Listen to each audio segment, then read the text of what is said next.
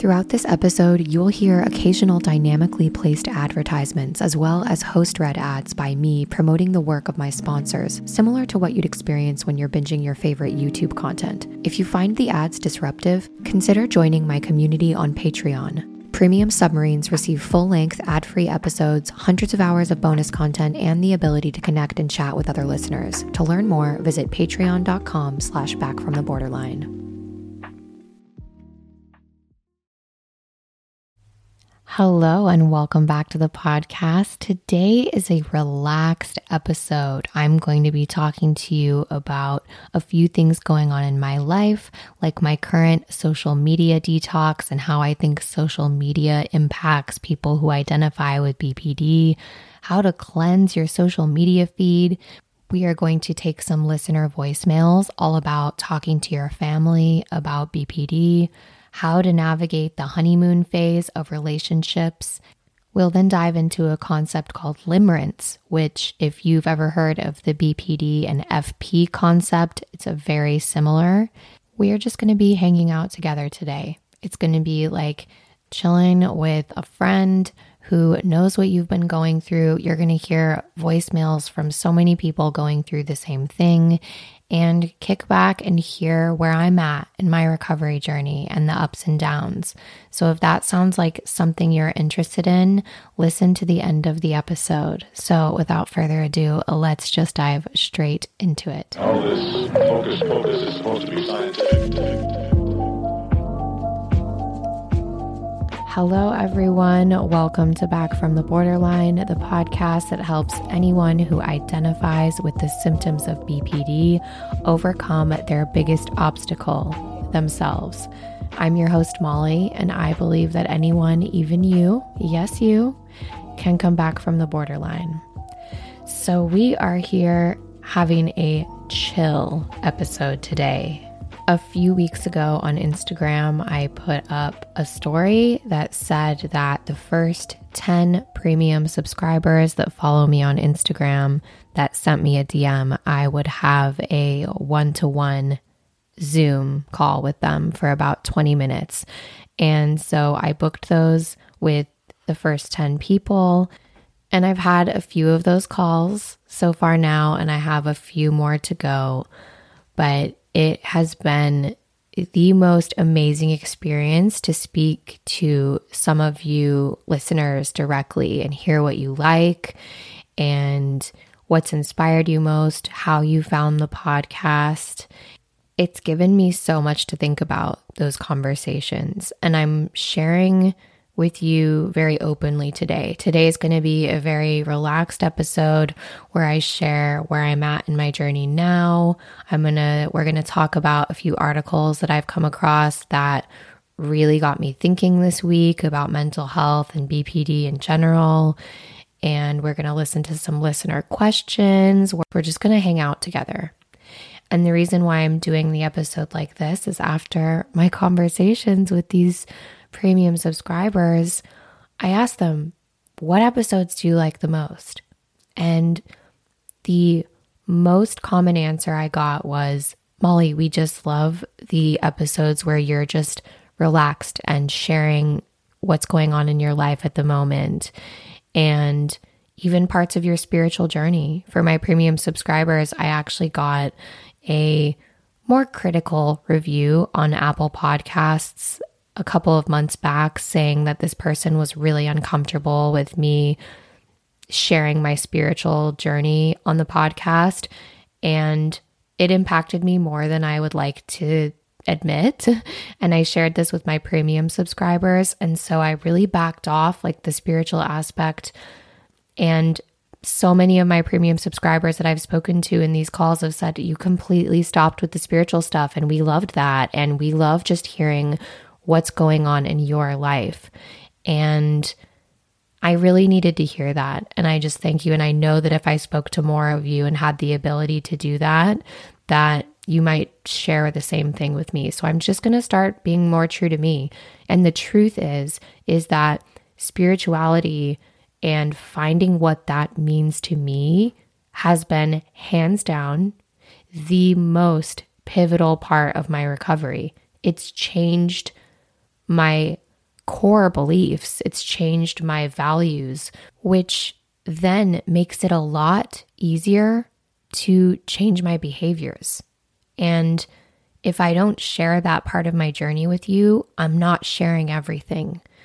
And if I'm not sharing everything, I'm not staying true to myself and in my integrity, which is why so many of you choose to follow this podcast. So if you've wondered what I'm doing with these little BPD shorties that you've been hearing, it's to solve a need.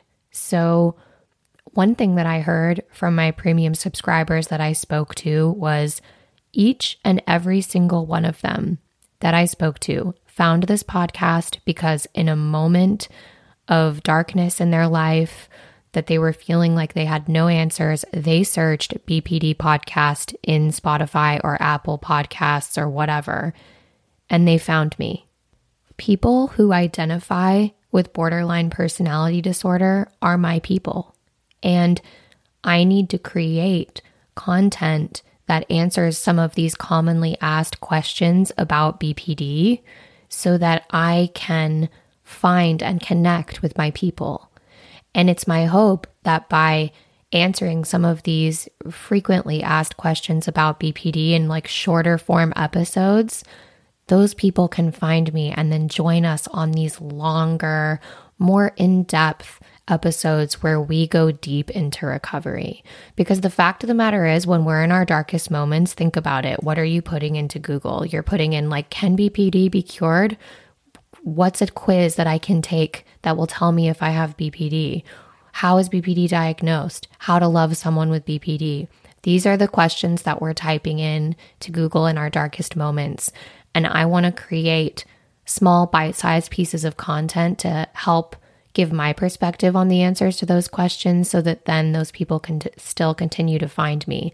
But I no longer want to make long, in-depth episodes on those basic BPD questions, because once you start listening to my content, what do you discover? You discover that I really take issue with the medical model of psychiatry. I don't believe that diagnosing anyone with a mental disorder is the way forward. I believe that in 10, 15, 20 years from now, we're going to look back on this time where the DSM was just exploding. Every time a new edition of the DSM is released, there's more and more disorders. There's more and more people are being medicated for mental health.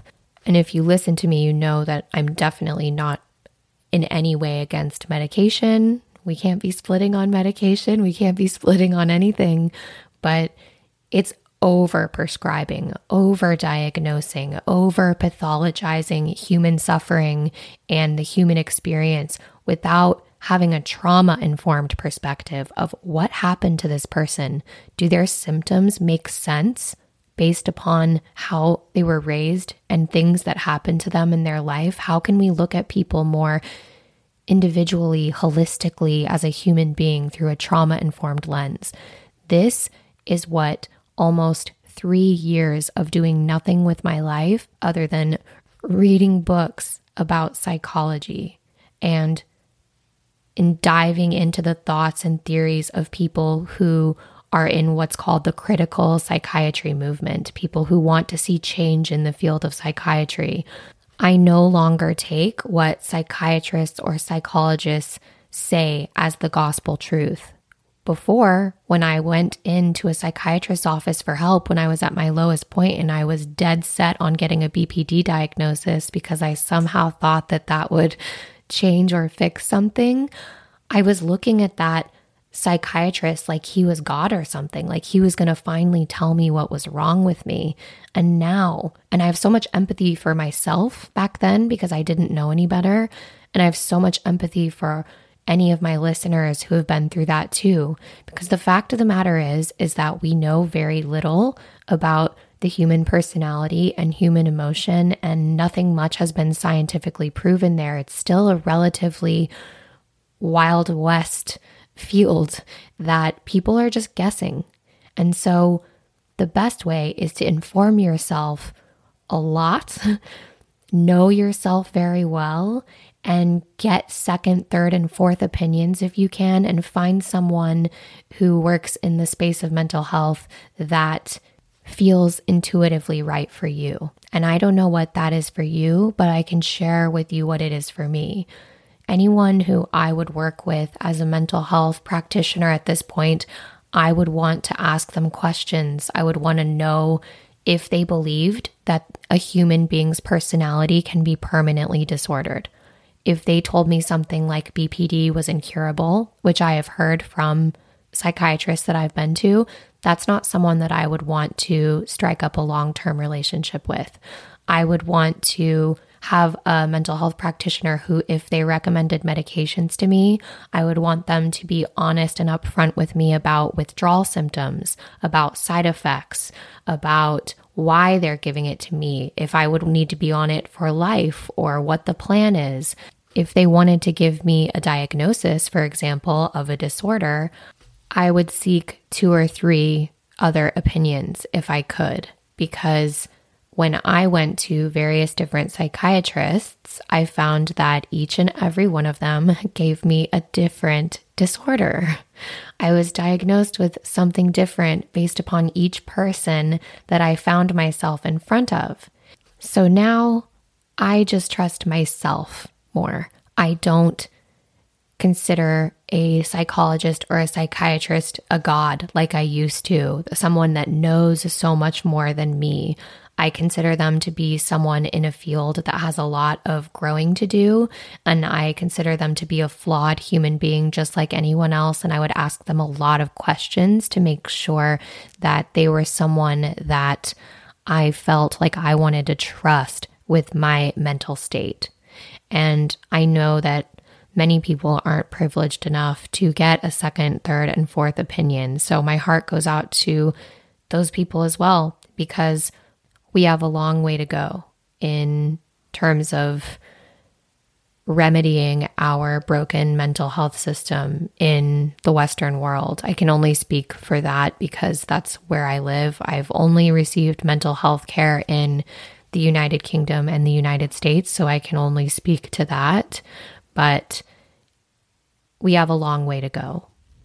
So that being said, you will see me doing these BPD shorties because I don't want to do long episodes anymore about what does it mean to have BPD? What are the symptoms of BPD? Because I feel like for long-term listeners of the podcast, we've grown past that point. I've grown past that point. I identify with BPD symptoms. There's a reason why in my Instagram bio, I changed it to BPD label survivor, because I don't believe in labeling people's personalities as disordered, and I don't consider myself someone with BPD.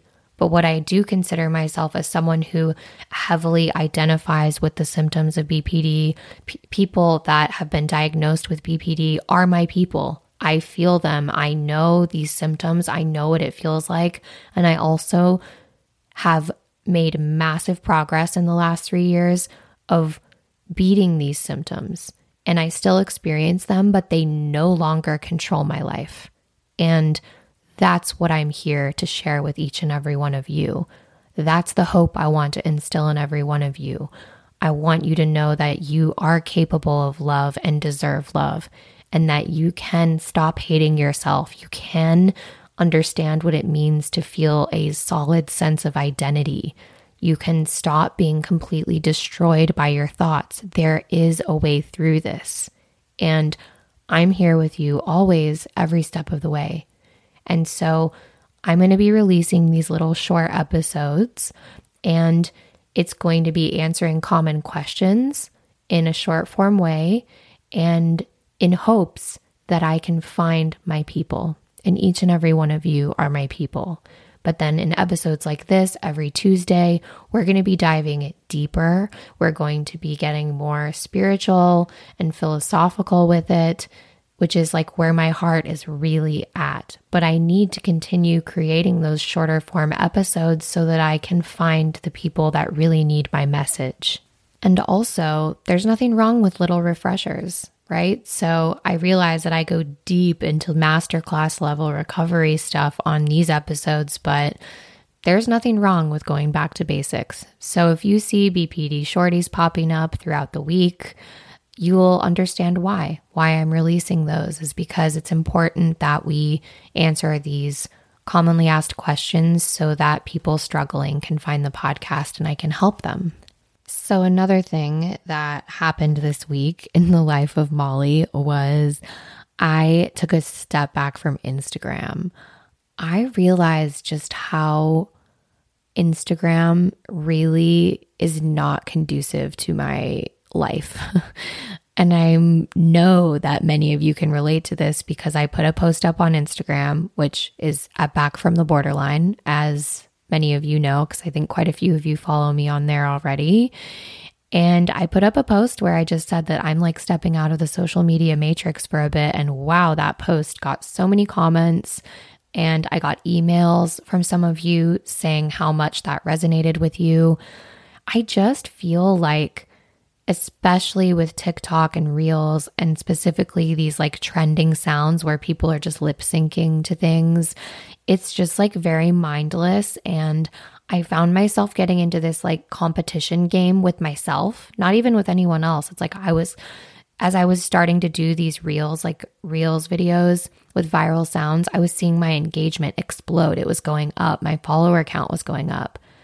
But then at the same time, what I realized is that it made me feel like I had to keep doing more and more and more so that I could keep those numbers going up. And I just thought, what in the hell am I doing? Like, this is out of alignment for me. This is not within my integrity. It didn't feel good.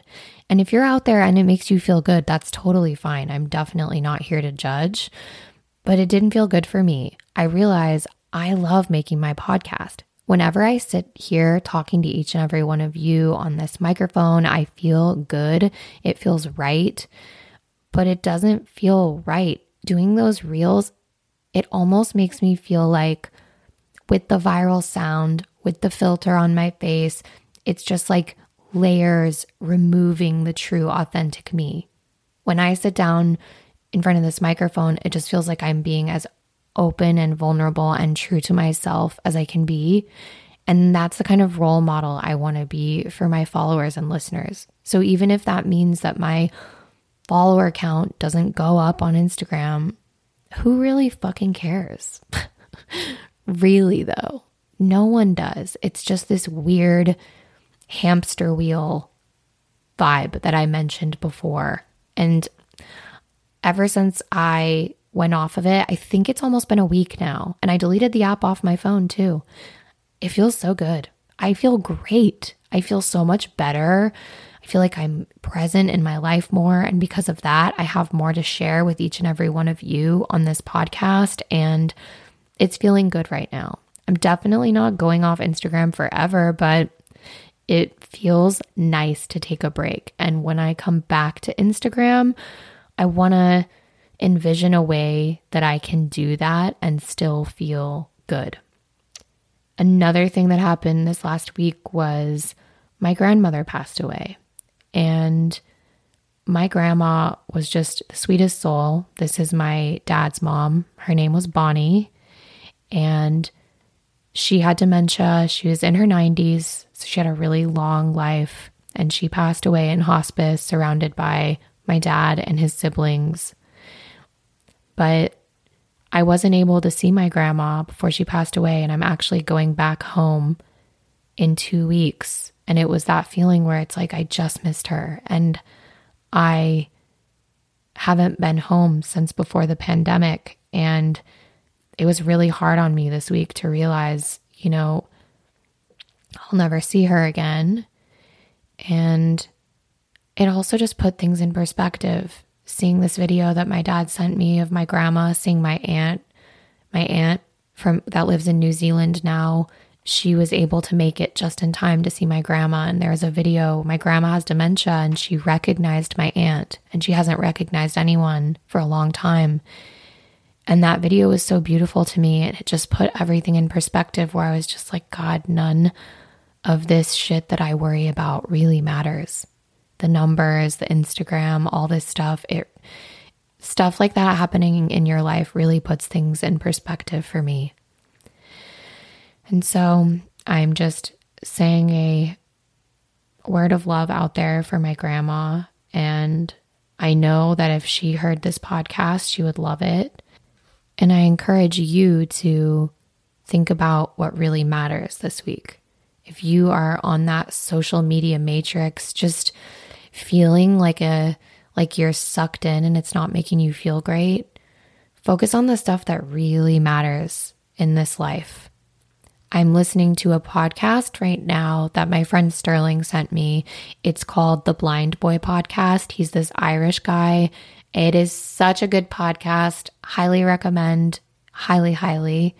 And he's talking to this cyber psychologist, I think, which is a really interesting title. But essentially, she studies the effect of social media and, the internet on our psychology and the way that we work in human emotion. And she was saying how social media addiction isn't real. It's not a thing. It's actually just like a moral panic issue. And by moral panic, what she described was, back in the 1950s, parents thought that Elvis's music would just like turn all of the kids into little demons. And there was, and like they thought that at the beginning of radio, when radio was invented and all the youth were listening to radio, they thought that radio and music would rot kids' brains, right? So all throughout history, there's always been something that the older generation thinks like, oh, this is going to rot the young. This is it. This new technology is going to be the thing that ruins it all. And this cyber psychologist was saying, it's not that social media is addictive. It's not a thing. It's not real. We're just kind of making it into that. But what she gave was a more balanced approach, which I like. And I think it's really good for those of us who identify with BPD, because it's about not splitting on things, right?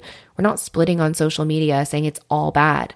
But she said, when you're scrolling, how does it make you feel? So for example, she goes, if I wake up and I'm not feeling good and I'm not feeling great emotionally, I will not go on social media because I know that I'm not in an emotional state to handle that. But if I'm feeling good, I'll scroll. And she said, it's also usually a good thing if you are engaging, like commenting on friends' pictures, and maybe you're following a few, for me, it's like psychology accounts, and you're going, wow, I learned something, and commenting.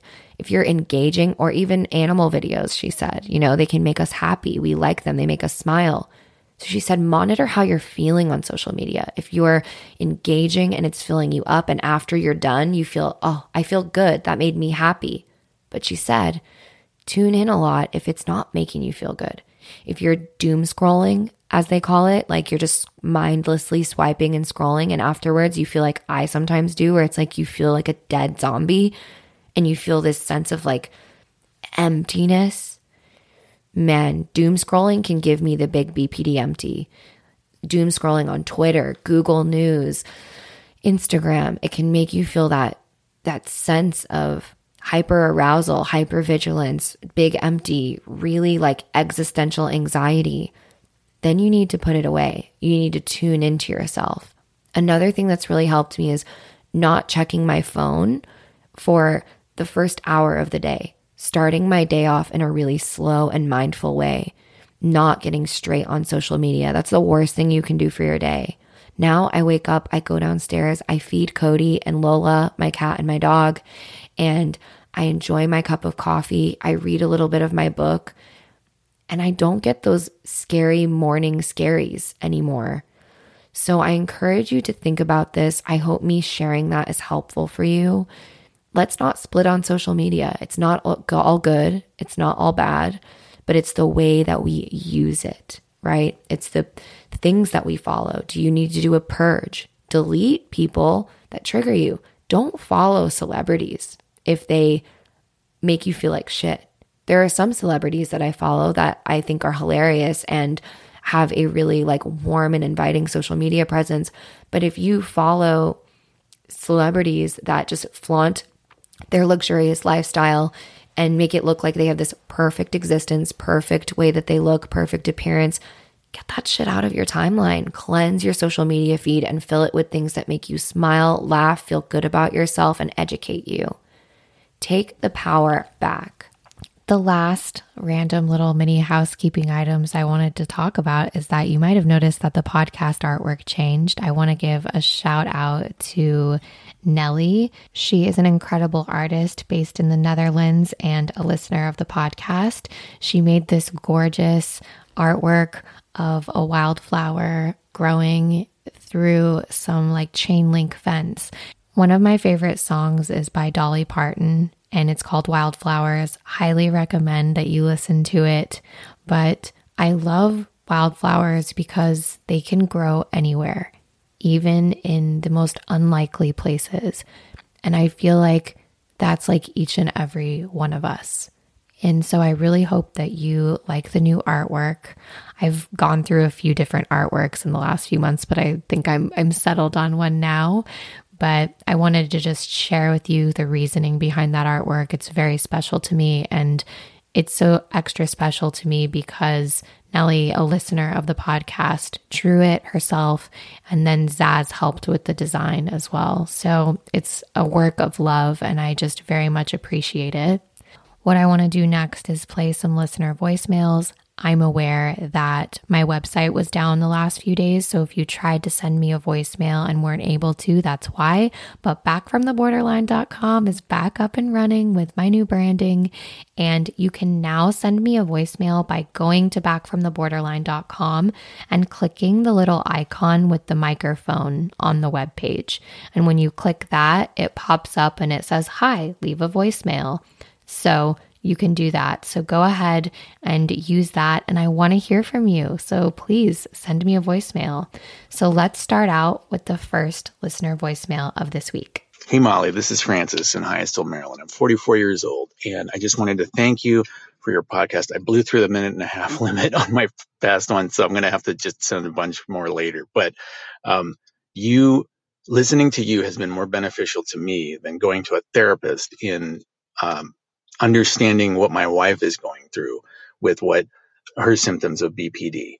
I didn't know what was going on in the beginning of our relationship, and she didn't really know either. She thought she had bipolar disorder based on a Psychology Today online test that she took, but then that sent me down my path to doing research, and I found that she was much more consistent with the symptoms of BPD. And then learning that and then finding your podcast really helped. And I was on that first AMA that you did on Patreon, and like the stuff that you have shared about your recovery and your relationship with Zaz has been so helpful to me, like more helpful than therapy, way more helpful than therapy. So I just wanted to thank you. And I could talk to you for like an hour about all other kinds of things that the podcast has helped me with. And, but I'll save that for later. But thank you, Molly. Bye. Thank you, Francis. Okay, so Francis has been following me since the very beginning. And I remember because I remember, Francis, your comments on my YouTube videos of the podcast from the very beginning. So talk about an OG follower. And then you were a supporter on Patreon when I was doing that. And you were on my first AMA that I did. I stopped doing those because I offered them, but then I realized everybody lives in different time zones and no one was able to make them really. So when I did them, only like 2 people showed up. But this was also a year ago, so the podcast has grown quite a bit since then. But Francis, thank you for this voicemail. I am so happy to hear from the partner and a loved one of someone who identifies with BPD. This podcast is just as much for you as it is for those who identify with symptoms of BPD, because I want to do anything I can to help people that love each other better understand each other. I've heard quite a bit that my podcast has been, quote, more helpful than therapy for people. And I heard that often on these subscriber calls that I had this week. And I think therapy is incredibly helpful depending on the therapist you go to, right? Just with anything else. But why I think so many people tell me this is because it's so validating to hear from someone who just gets it and who understands and who has been there. And sometimes with therapists, we can't get that because they haven't been there most of the time. You will find a therapist who's been in your shoes, but when you are going through navigating the symptoms of BPD in a relationship, whether you be the loved one or whether you be the person who's going through it, the most validating, healing, and helpful thing, in my opinion, is to hear from people who've been there. Because people who haven't been there, they can try to get it, but they just can't. They can give you skills and ways to cope, but I feel like another piece of the puzzle of healing is hearing from people who have been there. And it brings me so much joy and happiness to know that my podcast can be that for you, Frances, and it's my hope that it can be that for others as well. The next voicemail is from Jess. Hi, Molly. My name is Jessica. I'm 36 years old from Florida. I love your podcast. I just found it this year. Never formally diagnosed with BPD, but identify with a lot of the symptoms, but also love how you talk about being spiritually starved versus having a mental disorder. I've really started coming to believe that myself this year after my first inpatient hospitalization. Anyway, I just wanted to say I listened to your menstrual awareness episode and I've really, really loved it.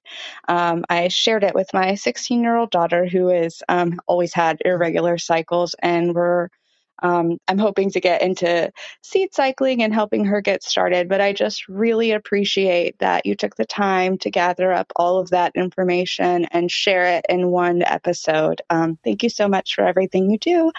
I love this voicemail, Jess. Thank you so much for calling in to share this. The menstrual cycle awareness episode was one of my favorite ones to put together. I learned so much along the way.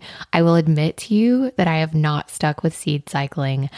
I just felt like it didn't make enough of a difference for me to be as religious about it. So I'm always going to be open with all y'all. So if you listen to the menstrual cycle awareness episode and you heard that I was going to go start trying seed cycling, it's a way of balancing your hormones by eating certain seeds every day. And I abandoned that. I didn't find that it made a difference. I was really religiously dedicated to it for about 3-4 months, and it just wasn't making enough of a difference for me to stick with it. But what has been helpful, incredibly helpful, is being aware of the different phases of my menstrual cycle, and tuning into that awareness has allowed me to be more mindful of when I'm more emotionally aroused, more prone to emotion dysregulation, so that then I can plan my life accordingly. And I think anyone who has a menstrual cycle should be doing this. I think that you should be tuning into the seasons of your body. And if you are close to your period, like if you can, maybe don't plan a bunch of social engagements or whatever. Plan your life according to the ways that we shift throughout the month. And that's another thing too. We always have to be mindful that we are beings that are going through cycles and changes. It's a natural thing.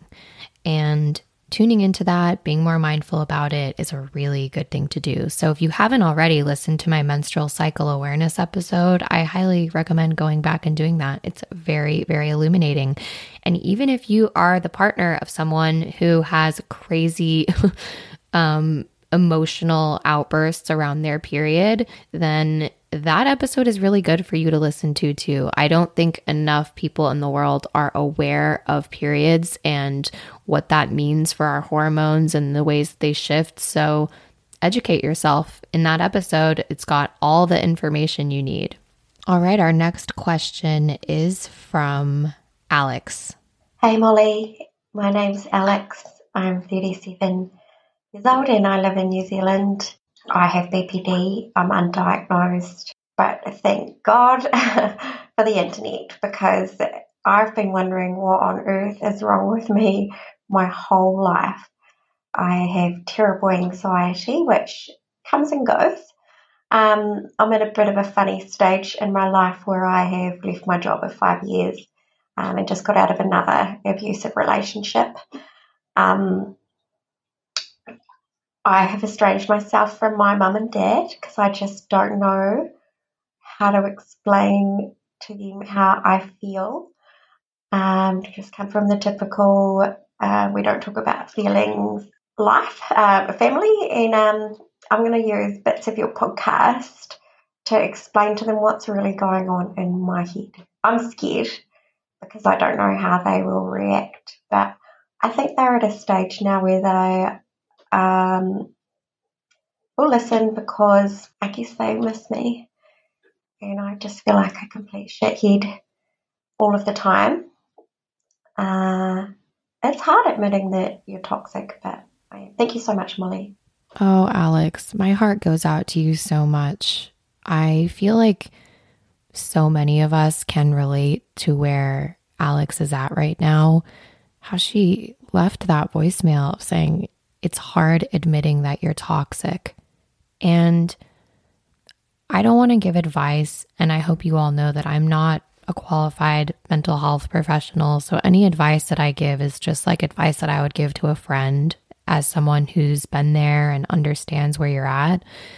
And the first thing that I take away from this voicemail, Alex, is how hard you're being on yourself. You're saying that you're toxic and that you've been wondering what on earth is wrong with you your entire life and that you feel like a total shithead. And I'm just pointing that out, you know. So many of us who identify with BPD are so incredibly hard on ourselves. And I encourage you to really lean into some radical self-compassion, because healing can only really take place once we start giving ourselves permission to be human. And I just want to give you the biggest virtual hug because you're not a shithead. You're not toxic. But what I have said in the podcast before, I've had those I'm the problem moments. And I try to also, as well at the same time, realizing that I'm the common denominator in all the chaos in my life, I try to admit that while also staying compassionate to myself. And I want to encourage each and every one of you to do that, as well as you, Alex, because no one is inherently just toxic. You're not a toxic person. Maybe there are some behaviors in your life, patterns that you keep repeating that keep you stuck. But now that you're becoming aware of those, you can change and you have it within you to change. And you mentioned that you just left your job of 5 years and you're just come out of another abusive relationship. There is so much stress that comes with leaving things that are secure. The most dysregulated I've ever been in my life is when I'm in those moments of transition in my life, leaving a relationship or being dumped or changing jobs. So yet again, that's another time to be really compassionate with yourself because moments of change are scary. And so I'm sending you so much love. And you also said that you've been estranged from your family, but that you are now wanting to reconnect with them and maybe talk to them about how you're feeling. And with anyone who is going to talk to their family, and I've been asked this question so often of, when do I tell people about my BPD? And you mentioned that you're not formally diagnosed, but you said, I have BPD, but I'm not diagnosed. And so technically you don't really have BPD, right? And if you follow my podcast, I don't think anyone has BPD, because saying I have it is like saying you have a disease within you and a disordered personality. And I just don't believe that's the case. But maybe what you do is you identify with some of the symptoms of BPD. And when approaching our family, I think that sometimes the best thing to do is just talk about the feelings that you feel.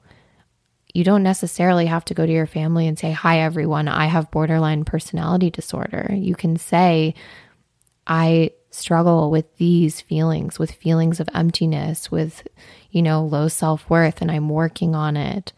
But I also encourage anyone that's going to speak to family or trying to reconcile, I always say, what's your desired outcome? Because I think a lot of us get stuck in this magical thinking where we're going to go have this Hallmark card conversation with our family where we tell them all of our feelings and everything we're going through, and that they all of a sudden become different than they've been our entire lives. And then they step up and are like super emotionally supportive. And a lot of times BPD symptomology is developed because of a dysfunctional family system. Dysfunctional family systems can still be loving. We can still love our family. Nobody's family is perfect. But it takes really emotionally mature parents and caregivers to face that some of their actions have probably led to their child developing some of these really tough coping mechanisms and defense patterns and self-sabotaging behaviors that have led their lives to be chaos. And it's very unlikely that you're going to get what you want. And I'm speaking about the general you, not necessarily just Alex, right?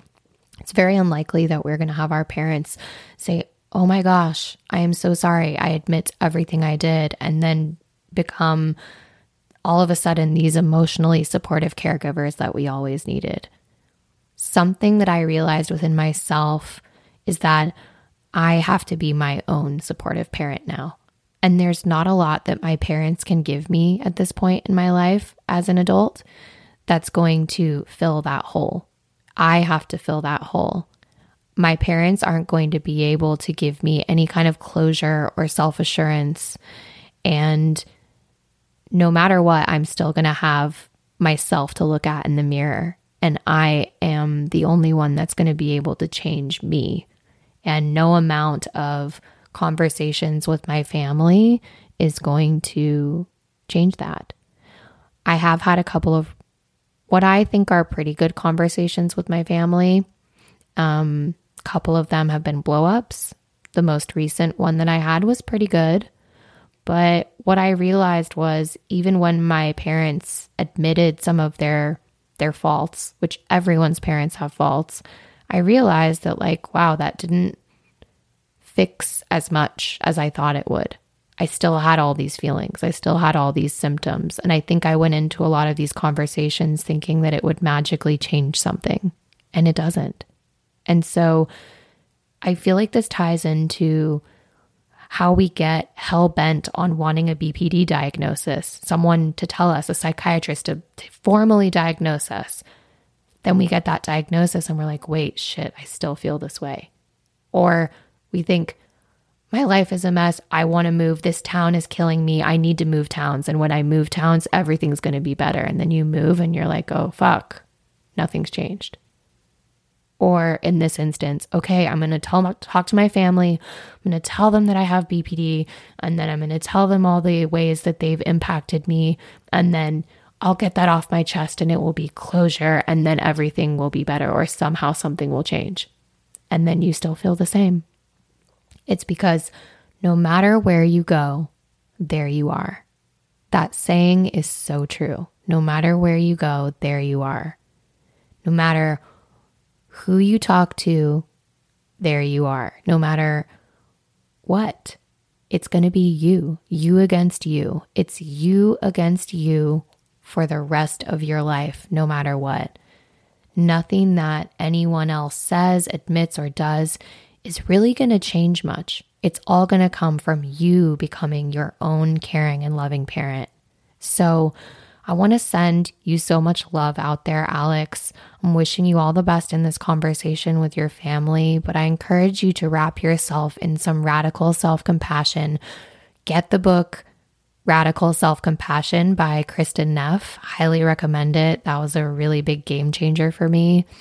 And start to realize how you can become your own caring and loving parent. So I'm sending you lots and lots of love, Alex. Our next voicemails, and yes, they're plural, are from a premium subscriber of mine named Bry. And typically I will only play one voicemail from a listener. And you can send me as many voicemails as you want, by the way. And I love that Bry just shoots me his thoughts when he has them, because I'll play the voicemail occasionally on the podcast. But what I noticed is Bry sent me a few different voicemails, and now that I've listened to them, I was like, this is so relatable.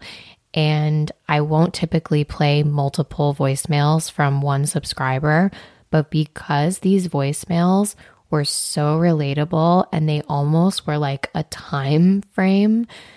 I had to share them on the podcast because I just have this gut feeling that so many of us can relate to Bry and what he's going through. And it's like a timeline. The first voicemail that he sent me is him kind of questioning himself in this new relationship that's moving really, really fast. And then he sent another voicemail later on after the relationship clearly dissolved.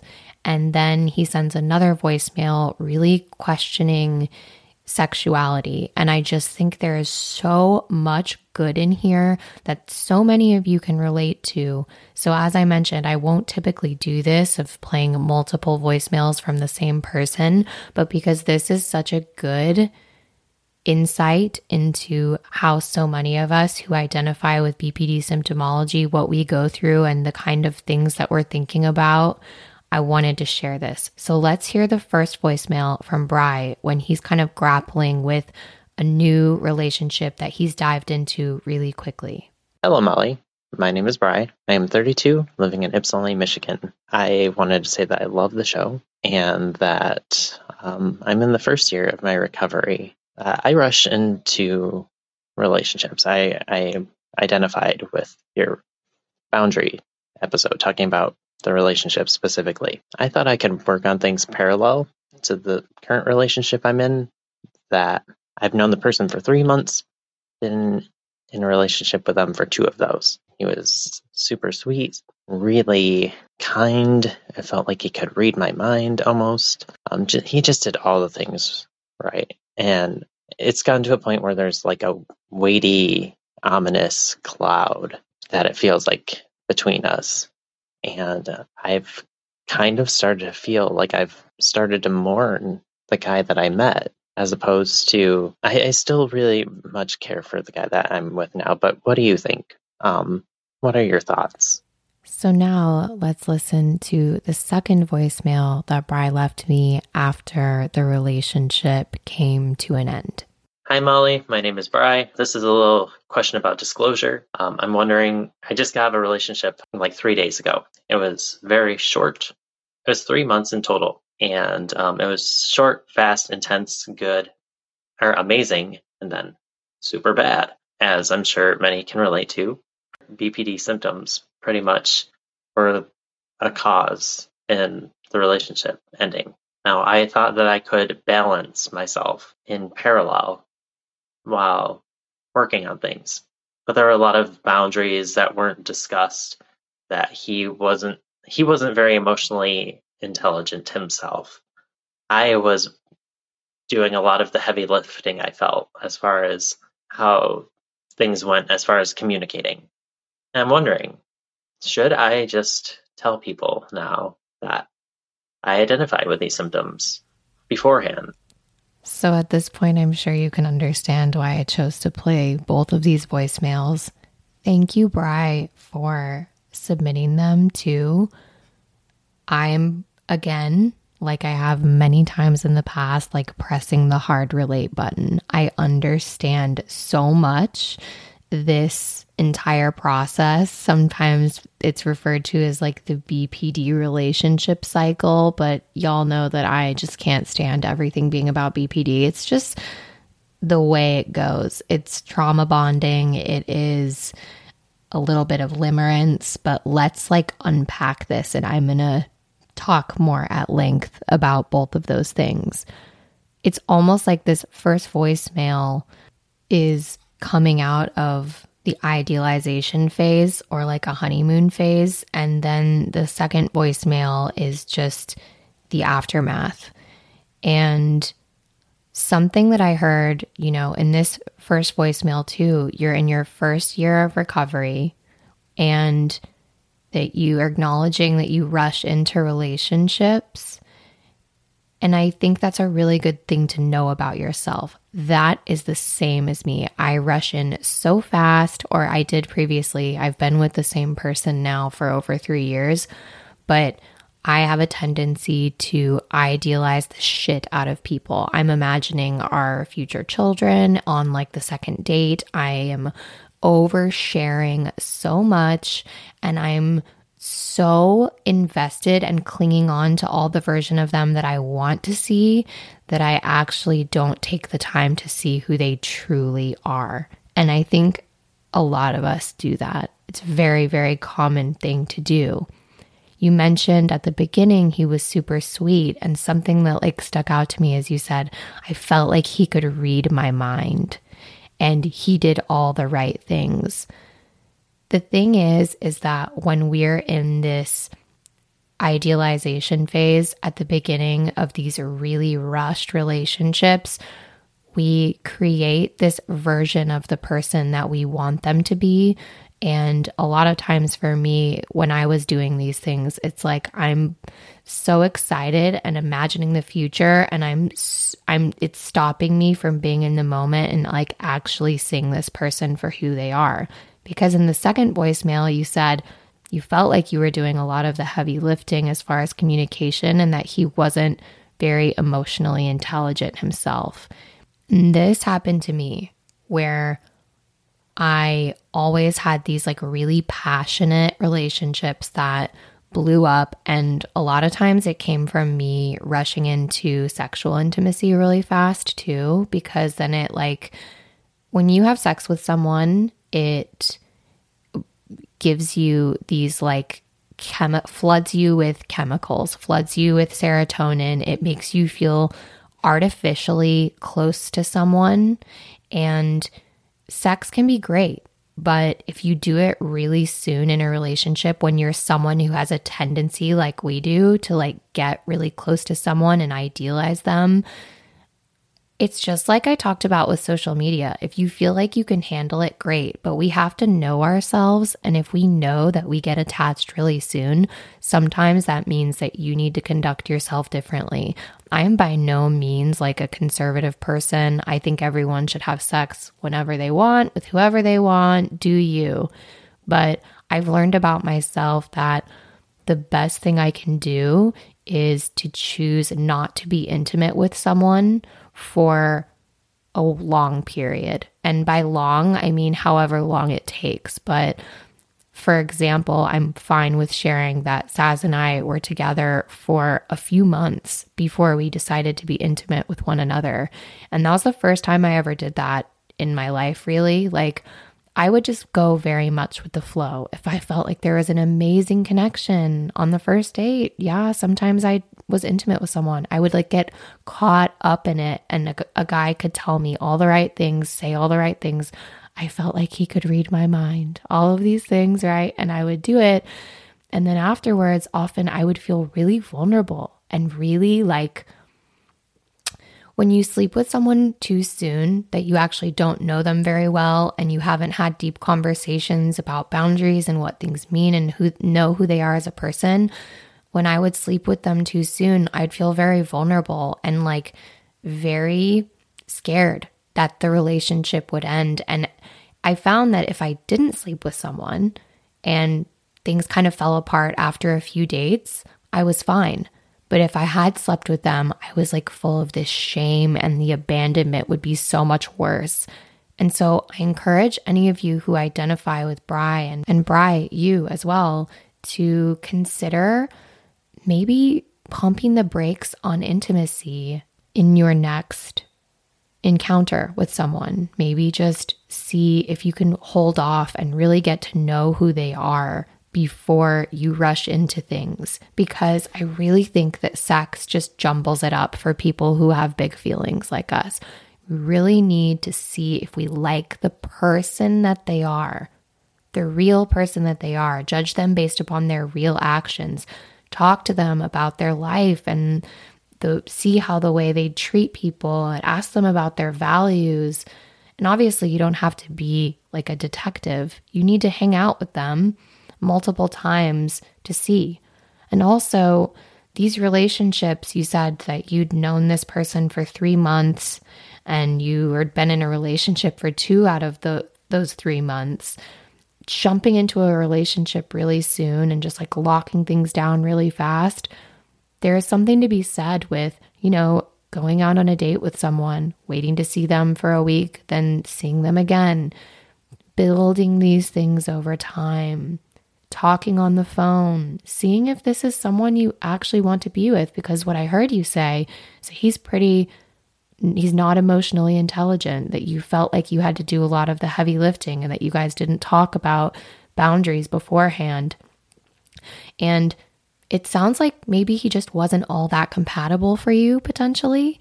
And you just wanted to see what you wanted to see in him potentially. That's just a thought that I have. I obviously don't know. I'm just making guesses based upon what you've chosen to share with me. It sounds like what you're dealing with, Bri, and I think what so many of us are dealing with in our lives is something called limerence. It's Limerence. And I'm convinced that limerence is pretty much the same thing as like a romantic FP relationship, but it's been around a long time, this concept. And I want to read you a little bit about limerence because I think so many of us aren't aware of this concept, and it's one of those like mind-blowing moments. I found an article about limerence and I'm going to read some of it for you. It's from a website called Marriage Helper. So it's clearly aimed at married people. So just know that. The article says this: there are many forms of love. If you find yourself in an affair or your spouse is in an affair, they may experience intense feelings of love like never before. This feeling is a burning, fierce passion that takes over their mind and actions. What they're experiencing might feel like love, but it's not love. It's limerence. In the social sciences, limerence is the feeling of being in love, and there are various stages of limerence. It's the dewy-eyed, magical sensation when you are near this person. You feel alive in their presence and the desire to be with them. You want this so badly that it hurts, and without them, your world feels empty. At a certain point, you become so overwhelmed with emotions that obsession takes hold, and you find yourself addicted to everything about your affair partner. There are 3 critical stages to limerence, and they all coincide with the emotional, mental, and physical effects of those stages. Limerence is powerful. It affects your thoughts and actions to unrealistic and sometimes destructive levels. Depending on what stage you're in, you could completely change your views on your current relationship. Someone deep in limerence starts hyper-focusing on their limerent lover, abandoning the integrity and morals of their current stable relationship.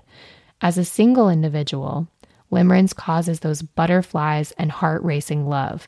It's all right if you're not committed to anyone or in the process of connecting with another, but still, limerence can complicate things even more when you're in an affair or outside your primary committed relationship. And I think in this first voicemail of Bri, that's what we're realizing, is that he's coming out of this limerence. He's realizing it was all so great and now it's not so great. And I don't know if any of you have been involved with being unfaithful. For me, I was emotionally unfaithful in some of my relationships and actually physically cheated on partners. And I absolutely experienced limerence where this new person I would usually end the relationship with the person I was with and then get into the relationship with the person that I was in limerence with, because they came in and they could read my mind. They were love bombing me. And I'm not saying they were narcissists. I really think we're talking too much about narcissists these days.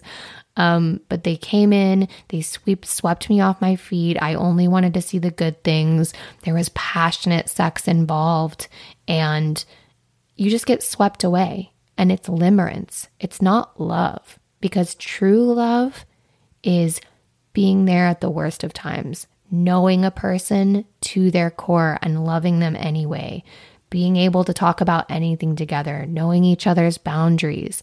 It takes time. True love, true intimacy is commitment, is being there every day.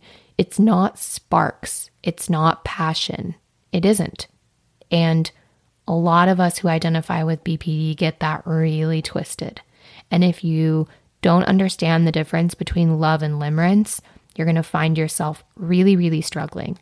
So the next part of this article talks about the different stages of limerence. And Bry's first voicemail is so appropriate here. So let's just read what this article has to say about the first stage of limerence, which this author has called attachment and infatuation. Infatuation or attachment is the getting to know you phase where the two people start to feel unique and divulge personal things about themselves. It may begin to feel very innocent and friendly, a working relationship or a casual friend that you enjoy spending time with, but the feelings get more assertive as the limerence progresses. In the attachment stage, people tend to pull away out of fear. They pull away either because they're unwilling to sacrifice their lives to be with this person, or they're married and they feel guilt for opening up their emotions to another person. Weighing the pros and cons in this first phase of the limerent relationship, the couple considers the consequences of their actions. Is this relationship worth it? What will we lose if we begin this interaction? Will someone get hurt in the process? You haven't built a strong attachment to this person yet, so you're able to think logically about the next step. The first phase is the ideal stage to remove yourself from the limerent person if you're entertaining the idea of being with them. In this first phase, there's no obsession or intention to enter an affair, but the idea of spending more time with them pleases you. It may seem so silly to believe that you could fall head over heels for someone to irrational levels, but after years of research, the science is there. Some people go through these stages without falling obsessively in love, but like each other enough to begin an affair. Limerence sneaks up on you whether you attend it or not. If the person is in limerence, but the other has not yet entered that stage yet, the one in limerence becomes persuasive. They understand and know their limerent lover so well that they convince them and justify their actions. Rational thinking goes out the window. They say the right things and show the ideal affection to persuade them to stay and continue the affair. So, as I mentioned, this article is aimed at couples who are navigating infidelity, but I know so many of us who identify with BPD symptoms, we get that itchy feeling in a relationship and feel like we need to go to what is more passionate. And that leads a lot of us to infidelity, to maybe like sabotaging our current relationship because we feel like it's not passionate enough. And then we end up going into another relationship that is exactly the same as the next one and repeat and repeat and repeat. But in Bry's case, even when we're single, like for example, and we're not cheating on our partner and we're just entering a new relationship, this same stuff happens. This last paragraph is really good in my opinion, but it just talks about how the person who is in limerence, which might be Bry in this case, it might be both of them, him and his partner, they're not really getting to know each other. They're getting to know idealized versions of each other. And really, we can't know someone in just a matter of a couple of months. Another article that I found about limerence has a really good piece here. It says, at first glance, limerence doesn't sound at all different from falling in love. In fact, it doesn't sound negative at all to be wowed by someone and adore them. But it's important to recognize the distinction between seeing a person clearly so that you can develop a relationship with them, or you're unintentionally reducing their complex personhood down to a manic pixie concept shaped primarily by your hopes and dreams and what they can offer you. Whew. That's good. That's good. You're unintentionally reducing their complex personhood down to a manic pixie concept shaped primarily by your hopes and dreams and what they can offer you. I find if those of us who identify with BPD often are really honest with ourselves, we are not treating the people that we're in relationships like real people. We're treating them like a means to an end. It's almost like we're objectifying them. They are our savior. They are the version, they're the perfect idealized version in our mind. And then when they start showing signs of being, oh no, a real person. Like for example, they're not always shiny and happy. They might be put off by some of our self-sabotaging behaviors. All of a sudden, it becomes them that's the problem and they're not meeting our expectations. So this quote here of unintentionally reducing their complex personhood down to a concept is really profound. And the key word there is unintentionally. We're not doing this consciously. It's not something we want to do, but we have to, as people who identify with BPD, remember that love and intimacy takes time. And if things are moving too fast, it's likely limerence and it is not love. The article goes on to say it can feel incredibly exciting to be swept away so completely by someone, but even in its best state of high drama, limerence is akin to empty calories compared to what nourishing love can truly offer. I love this so much too. Truly, rushing into something so fast, it really is the empty calories of relationships. It's just going to sweep you away more momentarily, but it is not going to nourish you for the long term. So this article says couples therapist Silva Depanian says limerence is often confused with love. She says many people don't recognize the existence of limerence and simply consider someone experiencing it to be a, quote, hopeless romantic or passionately in love. But limerence and love are not the same. If anything, limerence can be considered the fool's gold of love, seemingly shiny but with no real substance. And it helps us, this article, the next part says, how can we define the difference between love and limerence? According to Boquin, limerence and love can start off similarly as a dopamine rush, which is why it can be confusing. But while limerence is short-lived and conditional, real love is fluid and unconditional. When you really love someone, you want them to be happy despite what they can give you. The initial attraction develops over time and eventually reinforces into something substantial and lasting. Love is more steady and grounding, where limerence leaves us with that feeling of being in the clouds. Love is a deep connection that people develop after knowing one another, experiencing life together, and overcoming challenges together. This is just my hot take outside the article here, but I think it's really important for us to get real and grow up as people who identify with BPD. And I'm hard on all of you just as I'm hard on myself. And I think that's why so many of you resonate with this podcast. But so many of us have such an immature version of what love is. Love is complicated. It is showing up every single day. It's seeing someone in all their faults and messiness and them seeing us in that too. And it's not getting bored the moment that they don't read our minds and give us what we need and put up with all of our bullshit without us having to do anything to change too. I think so many of us who identify with BPD get into this thing of expecting our partner to be our savior and do everything perfectly. And the moment they put one toe out of line or don't meet this shiny, idealized version of what we think they should be, we feel like we want to move on to greener pastures. And I'm not saying other people that don't identify with the BPD don't do that too, but I think we definitely have a tendency to do that. The article goes on to say, Depanian adds that limerence often comes with the tendency to ignore flaws and red flags. With limerence, you may find yourself hyper-focusing on the subject of your affection, the limerent object, and there are positive characteristics to the point of ignoring existing flaws and directing your intense, irrational emotions toward the idea of what they represent for you instead of who that person actually is in reality. This paragraph was really profound for me, and I relate to it a lot. So many of the people that have been the object of my affection or the limerent person, the person that I am projecting my limerence onto in my relationships, the people I've fallen in love with so fast. And always when these things end, you're like, what was I thinking half the time? And it's just like Bry is having these thoughts, and his second voicemail is saying, you know, I actually felt like I was doing all the emotionally heavy lifting, and maybe now after the dust has settled, he's realizing they weren't all that compatible.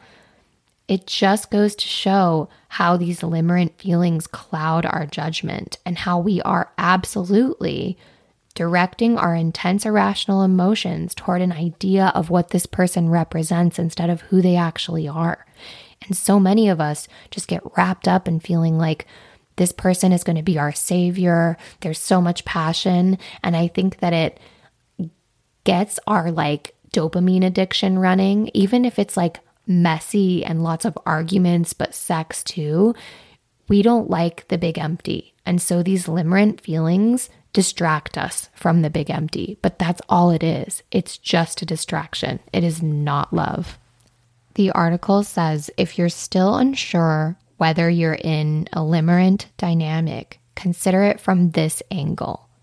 Love stabilizes with partners bonding through mutual connection, interests, empathy, and shared experiences. On the other side, limerence is marked by intensity and then rapid destabilization.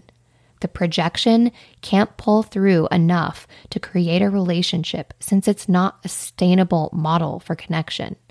Love is rooted in connection, intimacy, mutuality, and reality, where limerence is rooted in possession, obsession, jealousy, and delusions. That I'm like, boom, boom, boom, boom, ding dong, as my friend Melanie says. That's a ding dong moment. Think about this. Is the person that you are currently infatuated with, is your feelings for them, are they rooted in connection, intimacy, mutuality, and reality? Or are they rooted in possession, obsession, jealousy, and delusions? That's a really good question that we need to ask ourselves. And so many of my relationships and situationships in the past were rooted in my own, just like obsessions and delusions. I was not living in reality. I was not seeing this person for who they actually were. So that's going to be it for this week's free version of the podcast. In the next part of this episode, for my premium subscribers, we are going to dive even deeper into the concept of limerence. So if this stuff about limerence has really resonated with you, you're definitely going to want to unlock this premium episode. We're going to go in depth about the difference between love and limerence, the signs of limerence, and then the stages of a limerent relationship and how we can compare that to stable long-term love. And I share really intimately about some dark and personal stuff that has happened in my own life and what I've learned. And so sometimes I share some of those more intimate moments with my premium subscribers. So if that's something that sounds interesting for you, go ahead and open the episode description of this episode and click the link at the bottom and sign up to become a premium subscriber. But if you decide not to do that and you stop here at this free version, I thank you so much for being here with me today. I love you very much, and I hope you have a fantastic rest of your week.